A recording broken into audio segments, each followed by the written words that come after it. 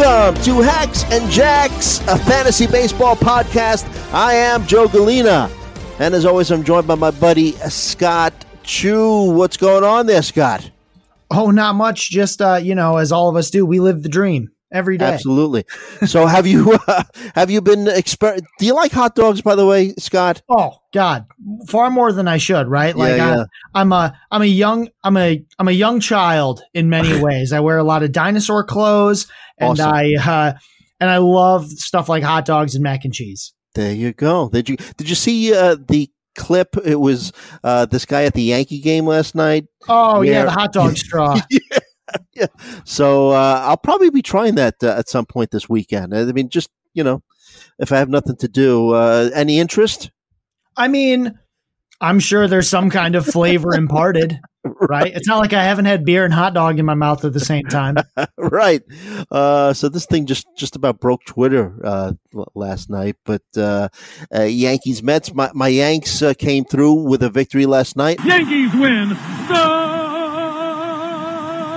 Yankees win! And we're recording on Tuesday night, 8:06 p.m., August 23rd. Yanks and Mets playing the second game of the Subway Series.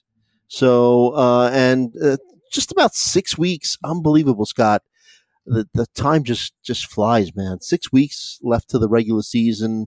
Less if you play in head-to-head leagues because playoffs are going to be starting, right? So any last gasp or Hail Mary type of strategies that you could recommend? I mean, it's always the same one. And the strategy just tends to be in head-to-head, see what your opponent has, right? Like if they don't roster any closers, like just, put in one or two and you'll win, right? Or like those categories. It's really at this point in the season, it's all about trying to find the most possible gain you can get from the least amount of work. We've talked about this on the podcast before, but that's the general idea, right? Like if you're behind, 10 saves from the person that's one above you in a roto league, like give up, right? You're not going to outpace them by 10 saves for the rest of the season. Mm-hmm. So like, don't worry about that so much. Just try to maintain what you have over the person below you and focus on a different stat, right? If batting average or OBP are really clumped, grab a couple guys who can help with that, who are, sometimes ignored because it's empty average or empty ratios. That's fine, mm-hmm. right? Mm-hmm. At this point in the season, you're never asking yourself, who do I like more rest of season? Right? It's who do I like more in the next week or two? Mm-hmm. That's it. So schedules also play a really big role. I would say that's the other, it's not so much a Hail Mary. I care a lot more about schedule now than I did in June. Right. Streaming just as important? Oh, yeah. Stream every position, mm-hmm. right? You can stream pitching. You can stream hitting, right? Like you can mm-hmm. stream outfield especially, or for stats, right? You can stream for speed. Right. There's all kinds of matchups that just tend to be more favorable for hitters. Yep. Right. I pointed out that the Cubs ran against, certain pitchers like a ton, right? Like they're probably going to do it again. Mm-hmm. So you can find these matchups that are really advantageous and you use those, whenever the Marlins play the Mets, they're going to freaking run. Right. It's just what they do. Or whenever Noah Syndergaard is on the mound, right? Yeah. Yeah. I mean, teams love running on him. They will mm-hmm. run constantly. Yep. So if you see that, you've got a speed guy, open up the schedule. Normally you're looking at the stats from the last 2 weeks or 30 days or whatever. You don't need to do that so much anymore. Really what you're looking at is who do they play this week, right? Sometimes, if you draw them, the Yankees drew a real tough matchup to start the week with the Mets, right? Because they're seeing top pitching in at least one of the games. Mm-hmm. I know last week we saw the Phillies go to Houston and just get ripped up by, because they had to face all of the top Astros pitchers. Right. Right. Whenever you're on the bubble, that's what you should be using. Screw that, right? This guy might play 2 less games this week. Or it might be, oh, wow, look, these are great matchups. They're going to Colorado, right? Get them, right? You can, sure. The number of times you could pick up and drop Jose Iglesias is just insane, right? You pick him up at home, then you drop him. Mm-hmm. Yep. You mentioned the Cubs. You mentioned saves, or you mentioned a closer. So just let me throw this one name out, and then we're going to get on to some news that broke today. But Brandon Hughes, today, Tuesday, the Cubs are playing a doubleheader against the Cardinals. Brandon Hughes picked up his third save in the past week. So Rowan Wick had pretty much taken over as the closer for the Cubs after they traded David Robertson to the Phillies. But keep an eye on the Brandon Hughes. He's been kind of co-closing with Wick the past week. So yeah, Roman Wick keeps blowing saves. Yeah. That's all it is. That'll stop you from being used in the ninth inning, right? It's tough to have a closer on a bad team who blows saves. Yeah. Well, all right. So the news of the day, Scott. So Fernando Tatis Jr.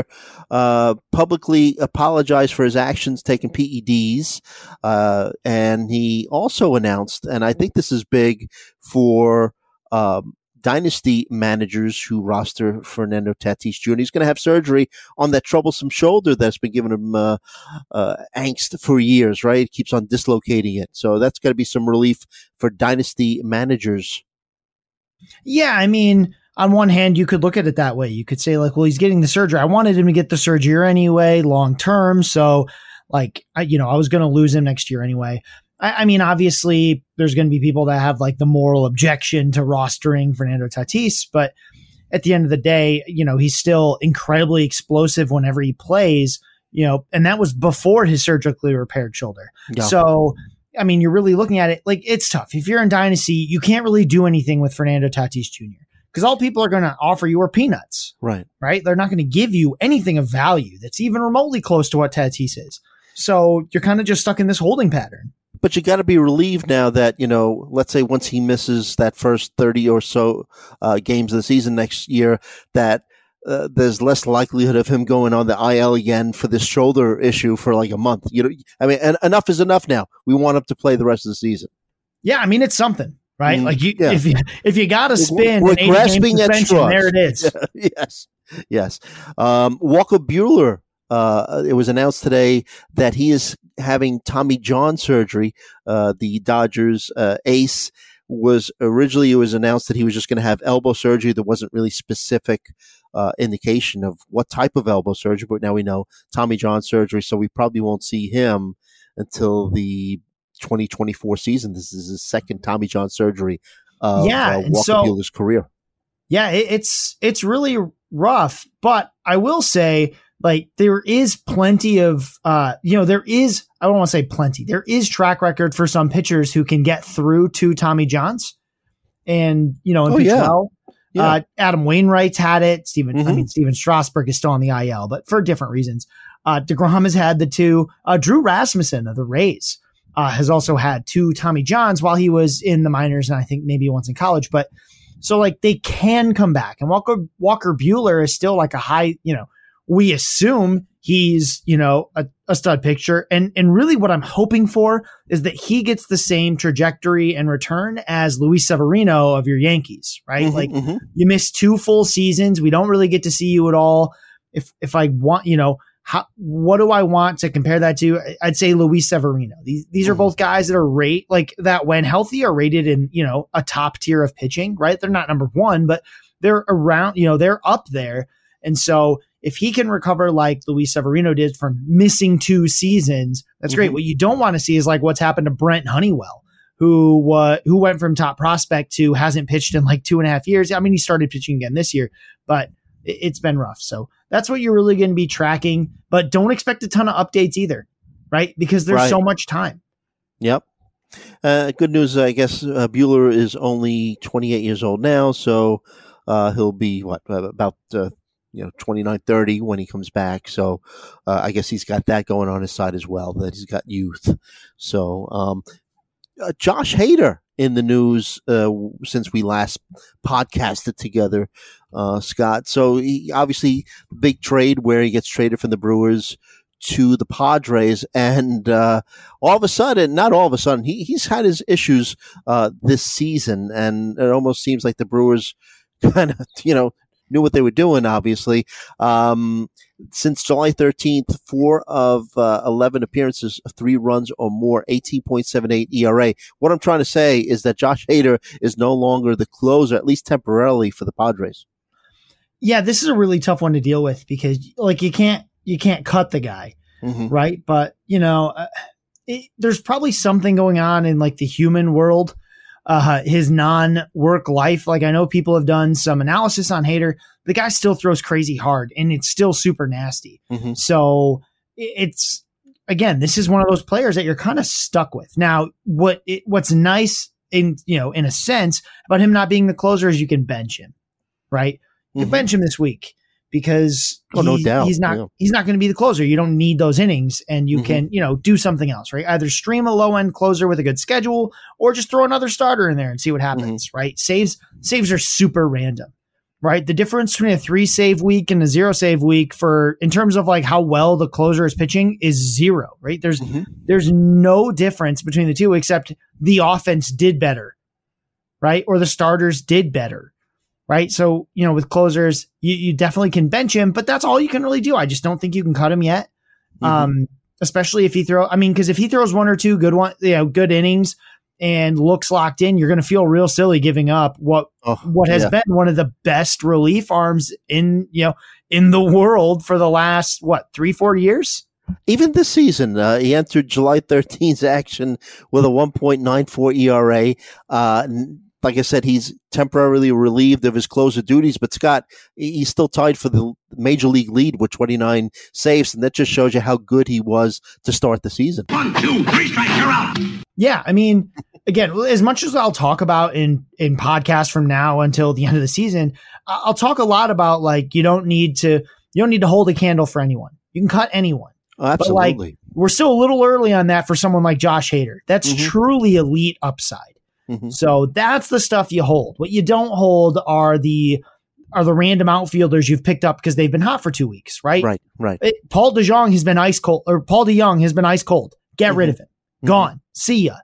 Yeah. Yep.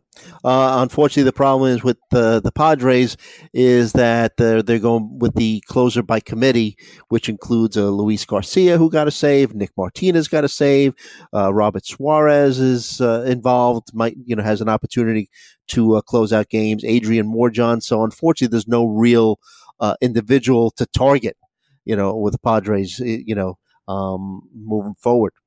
No, and what you take from that right now is like none of these guys are so good that you have to roster them anyway, right? Like they've been good recently, but it's not like if one of them gets it's not like one of them's like, oh, they're elite though, right? Like for right now, I would say, just avoid the bullpen entirely. The folks who have Hader, keep Hader on the bench. Otherwise, unless you're in like 15 team plus leagues, you can try to find something, but the one who's been the best so far this season is Luis Garcia, but he hasn't been the best in the last like week or two, right? Because Nick Martinez has been quite good.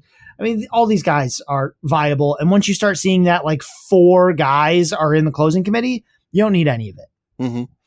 Max Muncy's still red hot, and I tip my cap to you because you had the patience. I remember, we were on opposite sides of the spectrum when it came to Muncy. You had more patience, and we spoke about him last week, but he's still just red hot. When you look at his last 23 games, 7 homers, 17 RBI, batting average 289. So last 10 games or so, his WOBA has really shot up, and ground ball rate plummeted, line drive rate increased. So looking good right now for the next.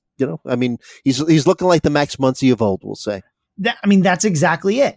So Muncy's plate discipline's been good all season. It's not as though he's, suddenly changed his approach. Really, there's some speculation that the problem was, he had a shoulder injury coming into the season. Yep. And, there's speculation that caused it. But like the thing about Max Muncy, and it's the same thing like right now with Trevor Story or, some other guys that are something. The problem is that we know that they could go on a 3-week heater or in terms of Max Muncy, the whole month of August, right? Batting .333 just in the month of August, slugging .767, 7 home runs, 15 RBI. right? Like that was the thing about Muncy. The potential was in there, and I get it. There's a lot of managers who needed to cut him because their bench is short. Yeah. Right. And they just couldn't roster. I get it. But, he's the type of player that once he started getting hot, he's who you jump on. Because again, he's the kind of guy that we know if he gets hot, he is like best hitter in baseball hot, not like kind of good. He when he's hot, he's best hitter in baseball hot. He's almost an automatic 35 homer guy. Right. Mm-hmm. So, I mean, he's just, he's getting a home run every 10 plate appearances in August. Mm-hmm. Right. So like basically every 3 games on average, he'll knock one out. So like that's why so long in the season we preach like you got to hold on to these guys. Cause man, if they turn it around, like we know what that looks like. Mm-hmm. It looks like absolute mashing. And we already saw it once from Story earlier this season. Yep. And you talk about mashing, and I have the Yankee Met game on in the background, and Aaron Judge has just hit his 48th home run against Taijuan Walker. Yanks up 1-0 in the 4th inning. Tuesday night, 8:20. He had a 9-game drought, and we were all very worried. Yes, yeah. You want to get into that? You want to sound like some of these people that call up the local sports radio stations here in New York? Maybe we shouldn't sign them for long term. Yeah, those are always fun. Local sports radio is always a blast. But really, all I want to say is, and this is something I say like in the hitter list every week, it's anyone can look really good or really bad for 50 plate appearances. Mm-hmm. Right? I think for him, it was more like 37 over those 9 games. And the stats were terrible. And the StatCast data was terrible because he was just not hitting well. Like he was doing poorly. Right? I'm not saying that's fine as much as I'm saying that, like, again, it's less than 50 plate appearances. I just can't, like, it's one of the reasons I'm having a hard time with Vaughn Grissom, because even though he is a heralded prospect, he's shown a lot of things. He's barely got 50 plate appearances in the league. Mm-hmm. Right? And he has none in AAA. So, like, yes, he's super hot. And I don't want to, I'm not trying to compare him to guys that were hot and flamed out, but like the one that always comes to mind is Aristides Aquino.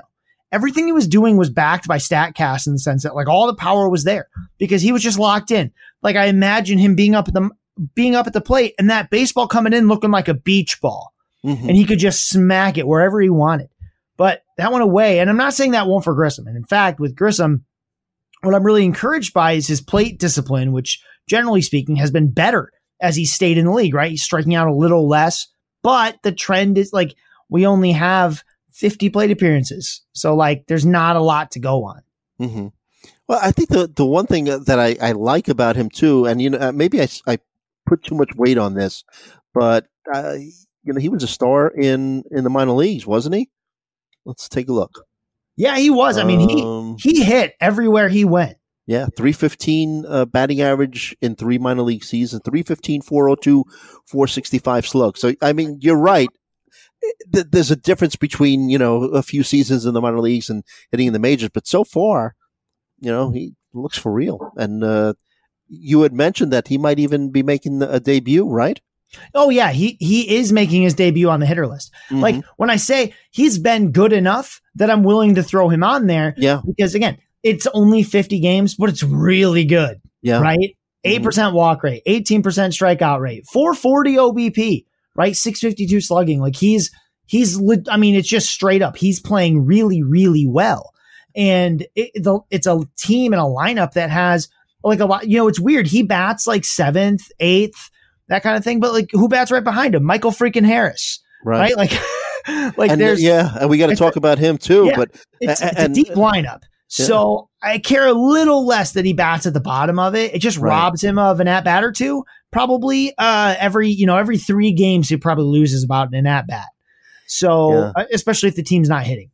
Right. But it's the kind of thing where 50 plate appearances plus a pedigree, plus he performed really well in the minors. Yeah. Plus he's in a really good situation with playing time for the foreseeable future. Although obviously the return of the Albies will mess with things. I was just going to mention that. Yeah. So that's rough. They could always move him in the outfield. There's several outfielders that have not performed well for Atlanta. There's opportunities, But at the same time, he will debut. He'll be in the 120s. I try not to let guys get higher than that when they debut, but that's similar to where we saw Adley Rutschman when he came up. That's around where Vinny Pasquantino sort of Who debuted. just hit the IL, by the way. He just hit the IL, which is a super bummer because the adjustments he were making, the adjustments he made and continued to make were fantastic. The plate discipline stayed so strong. And he just started, like, the power came because instead of just missing the barrel of the bat, he started making the barrel of the bat, right? Because he was just getting more comfortable in the box. So you're really getting a feel for what he can hit and what he can't.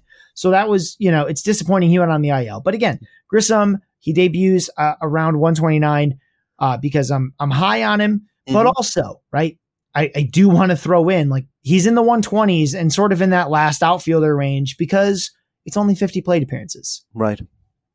Yeah, I think they might have to DH him, though. Like you mentioned, the outfield. I'm looking at his minor league career. He's played short. He's played second. He's played third. Marcell Ozuna's slumping. I mean, who else do the Braves use in the DH spot?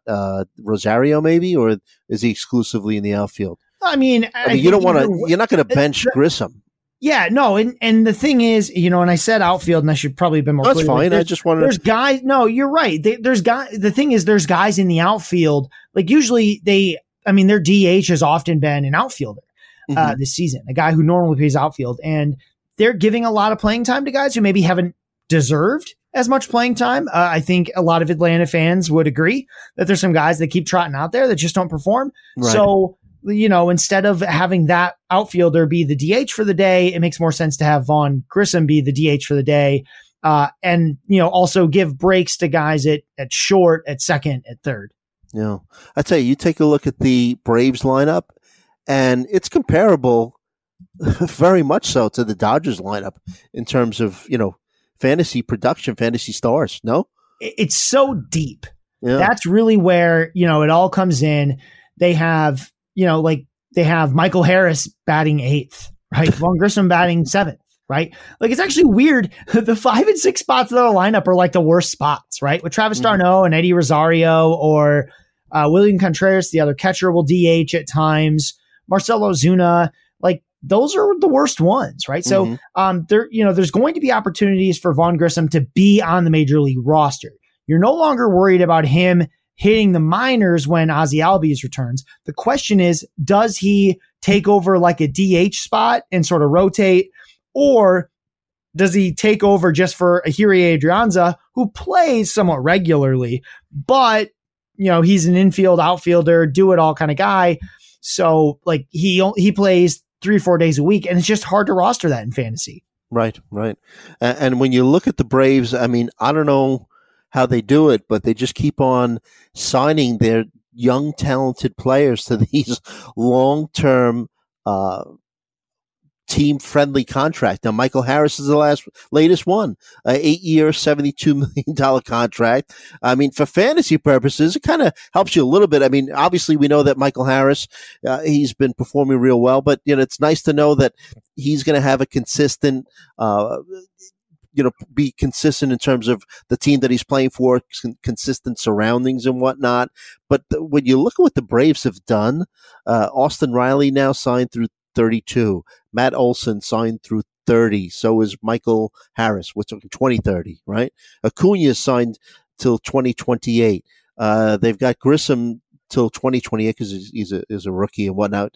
Albies is signed to 27. Spencer Strider to 27. This team's going to be good for a very, very long time.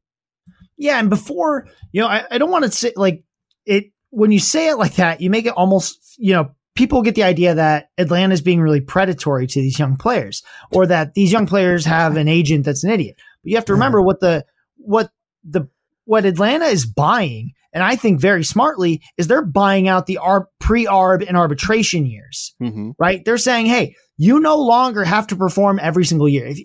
And for those who don't know the arbitration process, it's extremely adversarial. It's ugly, right? Yes. Basically, teams just have teams put on PowerPoint presentations of why their players stink. Right? That's arbitration. So they skip this whole process. And I think it's probably what's helped them stay so relevant year after year after year, despite complete roster turnover, right? We see this crazy roster turnover then, but it stays around because when they find pieces they think are going to stick around, they go and grab them and sign them for long term. These players would have been with Atlanta either way, right? Like, because they would have just been pre-arb and arbitration years. Right. But now they're there and, presumably they're happier because they've created a much more safe income for them because, God forbid, you're Michael Harris and you get hurt next year, right? Then your pre-arb and arb is going to take a while to recover from that. Right. So just lock it in now. But you don't become a free agent till after your fifth year, right? Is that? Yeah. Okay. So I mean, they are probably saving some money if Michael Harris continues on the trajectory that he's on right now. And of course, it's only a couple months that we're seeing him.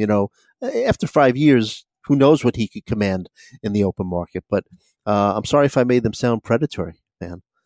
No, it's one of those things that like Facebook and Twitter just blow up when they see these contracts. Right. And it's a business part of the game. There's a reason these guys are doing that. Like they're getting generational wealth locked in. Do you know how long it took for Josh Hader to earn $1 million a year? Yeah. Because and that was one of the reasons that they got rid of him too, because next year I think he was expected to make something like 15 to 18 million, right? Yeah. So it ramps up a lot at the end. But early on, it's slow and it moves just little by little. And yes, it's still a lot of money, but it's not millions like these guys are locking in. Yeah. We can't go through this podcast without talking about what Albert Pujols has done in the past week and a half or so. 7 home runs in his last 10 games, Scott. And I forget who you were talking about, but you said, you're looking at the ball and it looks like a beach ball. That's what Pujols has to be seeing when the ball is coming his way. He even hit a home run today, Tuesday, for his 7th home run in 10 games. Yeah. And this offense right now is an absolutely must avoid if you've got pitchers, right? Because between Lars Nootbaar, who's been at the top of that lineup and just getting on base like crazy, right? Brendan Donovan is resurging, right? And he's making a ton of contact. Paul Goldschmidt and Nolan Arenado are going to be 1-2 for the MVP for the first time since Griffey and some other guy on his team were in the hunt. So that's wild. And then, and then Pujols comes out of nowhere and they just plug him in and he mashes, just absolutely mashes because he's been, on one hand, it's cool seeing him also doing it against right-handers, right? But this season, he's been real good against lefties because he's one of the best right-handed bats of our generation. That's just the way it works. But in fantasy, he's kind of tough because he doesn't play every day. Even when he's super hot, he gets days off. Yeah. Because he's 42 and a half. Yeah. It's just 7 home runs away from 700 for his career. I guess right now, he's probably streamable, but I understand what you're saying. He doesn't, he'll still play, let's say, 4 out of the 7 days, right? Streamable is a great word because what you're going to be looking for is when the Cardinals are either going to face a bunch of bad right-handed pitching and or left-handed pitching of any kind, right? Because those are the games where Pujols can really shine. If the Cardinals have to play the Mets and they draw Scherzer, let bench Pujols that day. Right? It's just not, the juice ain't worth the squeeze. There's only so much he's going to do. Oh, but crushing what you just said. You just said juice, and and you're not going to like what I'm going to say. But I was thinking, what if this guy Pujols said, "Hey, the heck with it. I've only got a couple months or whatever, 6 weeks left of my career because he now he's going to retire, right?" Yeah. What if he just said, "Screw it, man. I'm just going to take something so that I could just go nuts and hit the ball over the." Maybe he's taking PEDs. Then I did a Google search because I seem to remember that there were accusations in the past that he did. And if you ever heard of Jack Clark, player in the 80s, played a lot for the Giants and the Cardinals. I think he played a year or two for the Yanks. He accused Pujols of juicing up. So when you said juice, it just like lit a light bulb in my head. I'm not accusing him of doing it, but of course would it be funny? Would it be funny if he just said, "You know what? If you catch me, I'll just retire. A few weeks early." Yeah, I mean, the only thing it would do is ruin his Hall of Fame chances. That's it. Right? Yeah, because he's a shoo-in the moment he gets. So there's that to keep him honest at least. Do you think they'll eventually? I know I'm going off track since you just mentioned. You think eventually they'll let these guys like A-Rod and Roger Clemens? They'll let them into the Hall of Fame. It's hard to imagine the Baseball Writers Association doing something that I agree with. So, probably not. But they're in the Hall in other ways, right? They don't get their bust done, but it's still the home run record, right? Like it's still Barry Bonds, yeah. Anybody that watched Barry Bonds, like he might not have his bust in the Hall of Fame, but like you don't talk about that era of baseball without talking about Barry Bonds, right? Yeah, and I'll tell you, we spoke about this last week where A-Rod was talking about Fernando Tatis Jr. and he said, what he did to himself is going to affect him for the rest of his life. Because he's only in his 20s, it's going to affect him for the next 60 years. That he's cost himself the Hall, and hopefully, in a way, baseball knew and just ignored it that these baseball players during that period were taking PEDs because look, they needed to get fans back in the seats. So for baseball to kind of play holier than now kind of silly, but I don't know. Yeah, I think the only thing I'd add is that I just remind people what steroids do. Steroids don't make you big. You take steroids. There are different kinds. Yes. Yeah, we all get steroids. Like steroids don't make you big, but what those steroids usually do is make it so that you're never sore. You can max out all day long. Next morning, you're not sore. Right. So you can max out that day too, instead of having to take 2-3 days of rest. Right. So that's what steroids do. So you can see why some of these guys we often find injured players or oft injured players taking it of late. Right. Forrest Whitley was a top prospect for the Astros and he got busted. Same kind of, he got busted for different things, but that's what steroids do. They make it so that maybe your shoulders don't get so sore anymore because they repair your muscles. So, that's kind of what to think of it as. Like, you don't want to say he has power because of steroids. Right, no, right. He's trying to get healthier. I mean, that's not an excuse to absolve him, right? It's illegal, right? And he had a terrible excuse for something that got Googled poorly, right? It was like the wrong drug, but he's, hopefully the steroids did their freaking job and made it so that he's going to be healthier. Right. All right, let's take a quick break, and then when we come back, talk about some young hitters that have made their debut, and some, or at least one, that could be on his way. So we'll be right back right after this. Hey, Alex Fast here, and thanks for listening to this podcast on the Pitcher List Podcast Network. If you're a fan, consider supporting all of us by getting a PL Plus subscription, where you're going to get an ad-free website and get access to our Discord, where you can talk to all of our podcast hosts and staff. Plus, you can hang out with our incredible Pitcher List community. It's basically a baseball sanctuary year-round for as low as $8 a month.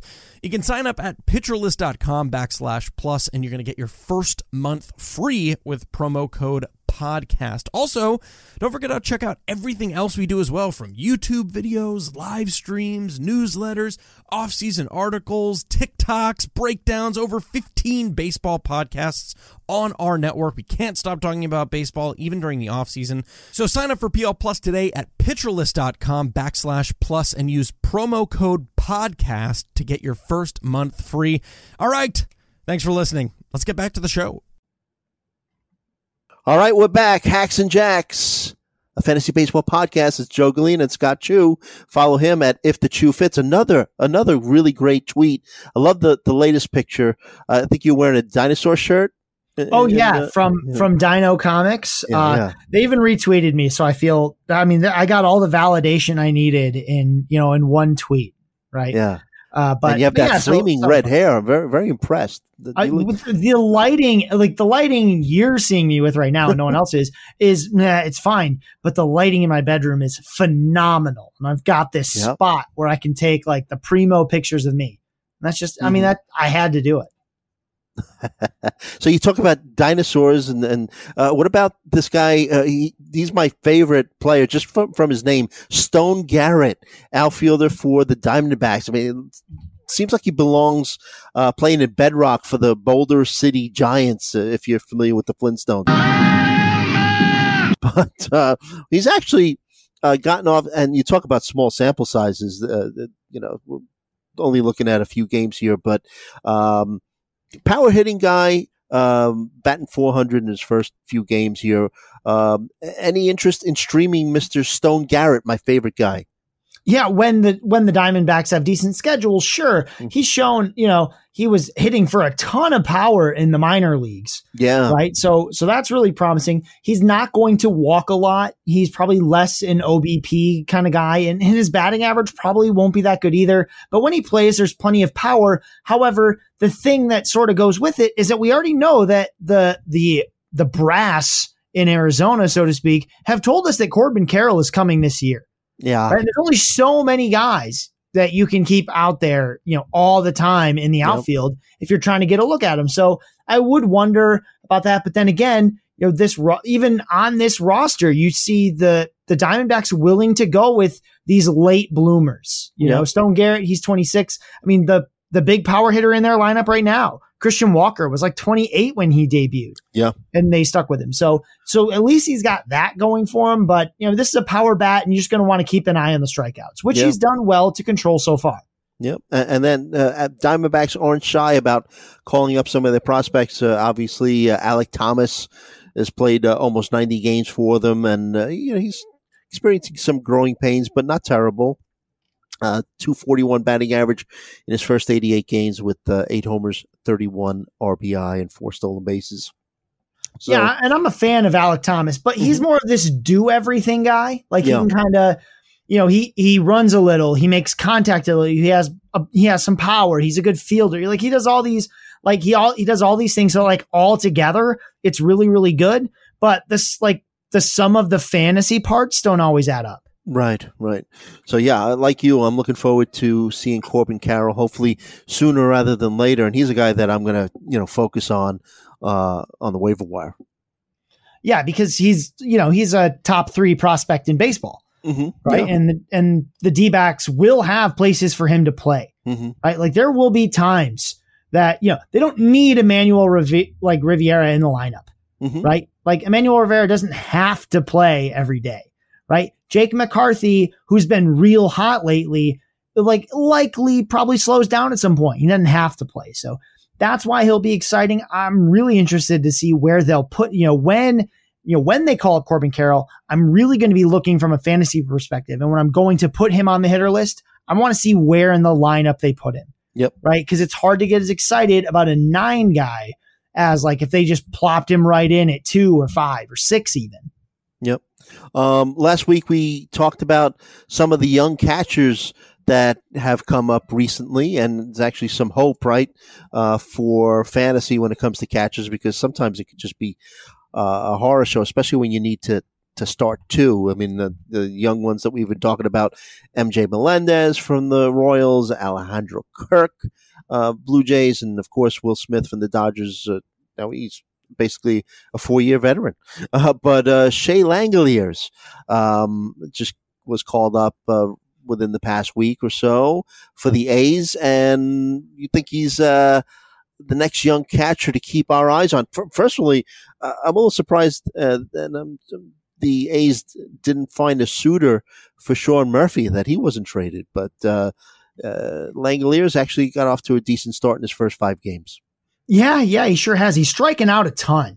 And that should get better just because it's been, his strikeout rate hasn't been that bad in the minor leagues. But I mean, this is a guy who's a legitimate prospect, not mostly, but partially because he is really good behind the plate as a defender, but he's got some hit tool. He's got some power. He can do those things. So, with Shea Langeliers, it's Is he going to keep hitting 270 or even 250? Probably not. He's probably going to be like other catchers in the lower 200s, but there's upside there, right? And also the embarrassment of riches for Atlanta. Like he was an Atlanta prospect, and they just decided they didn't even need him because they had William Contreras. Right. So Shea Langeliers was a borderline top 50 prospect a lot of places. Again, some of it for the glove, but there's a lot of promise here. He's not worth like you must add him in 10 or 12 teamers where there's one catcher, because there's very like the number of catchers, just like you don't have to add rookie catchers. Mm-hmm. So there's two that, catcher leagues, you give it a shot. Yeah, absolutely. Deeper league, 15 team, one catcher, or even like 10 or 12 team. If you got two catchers, you got a roster, like this is a guy. Or you're in a dynasty league and you can stash some guys like Shea Langeliers. I mean, he's probably already rostered other places, but if you've got him, you got to at least be a little excited that he's found a way to make, he's making some contact early, right? And he's hit a ton of doubles, three doubles and a triple and a home run. Tons of power. So you like seeing that at the major league level. Sure, he's striking out a lot, but we can see players make adjustments to this. Like maybe some of the power goes away and one or two of those doubles no longer exists, but he doesn't strike out every single time, right? So right. I think that will be the journey. How does the strikeout rate look a week, 2 weeks, 3 weeks from now? You're going to be watching that rolling chart to see what the trend is. Right. So as we head out there, I think talking a little bit about the hitter list, that Jake Fraley was a guy that you had mentioned to me, and in his last 12 games, 5 homers, 11 RBI for the Reds. So you're really feeling comfortable in the Great American Ballpark. Yeah, so Jake Fraley's kind of fun because he's this power speed guy who takes a ton of walks. So you might remember a little bit because if the name sounds familiar, it's because last season he went on a nice little tear for the Mariners, right? He ended up playing only about half a season, but he hit 9 home runs and stole 10 bases, right?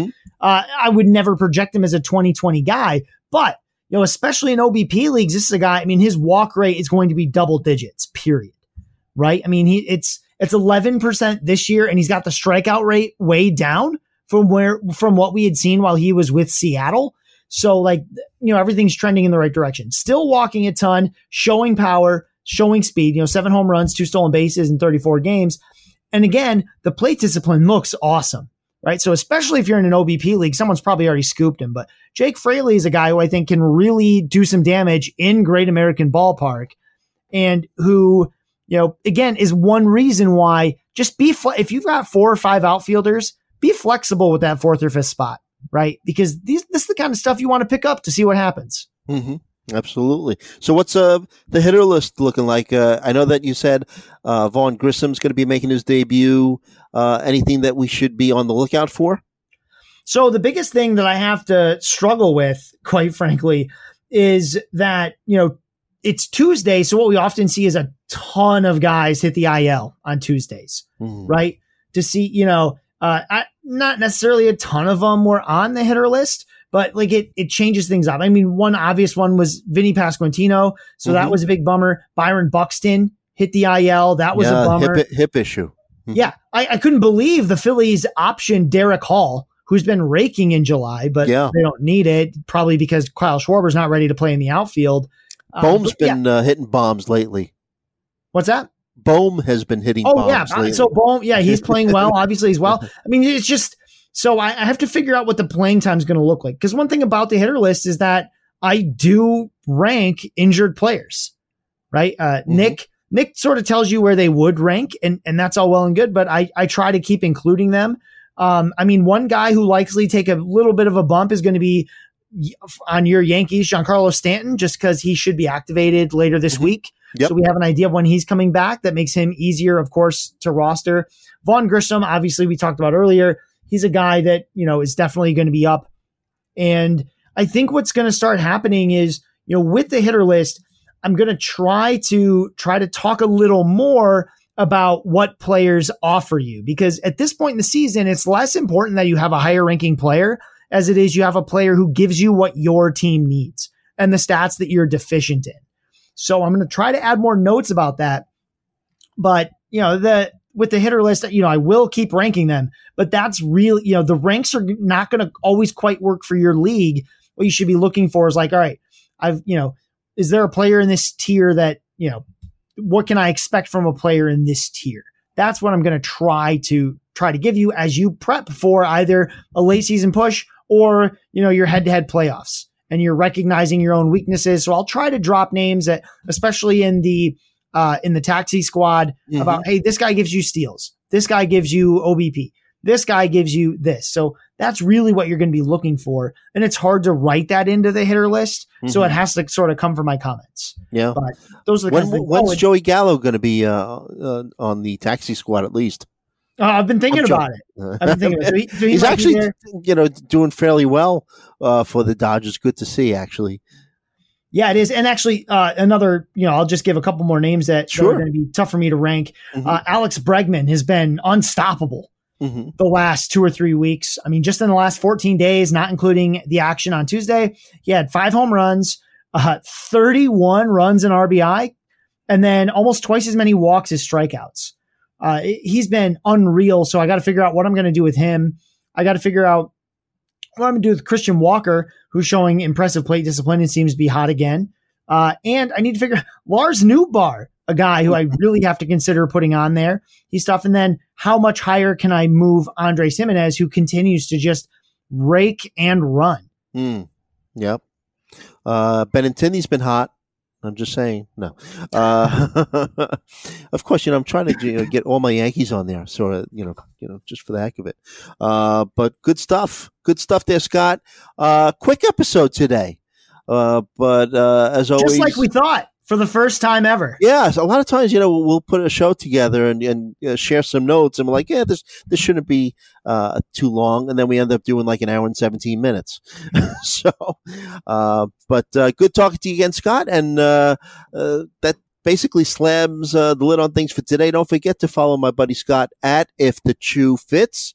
You could follow me on Twitter at Joe Galena. Follow our podcast at Hacks and Jacks PL. Subscribe to our podcast wherever you get your podcasting content. Leave us a review if you can. And as always, we hope that all of your fantasies become realities. And we'll see you next time.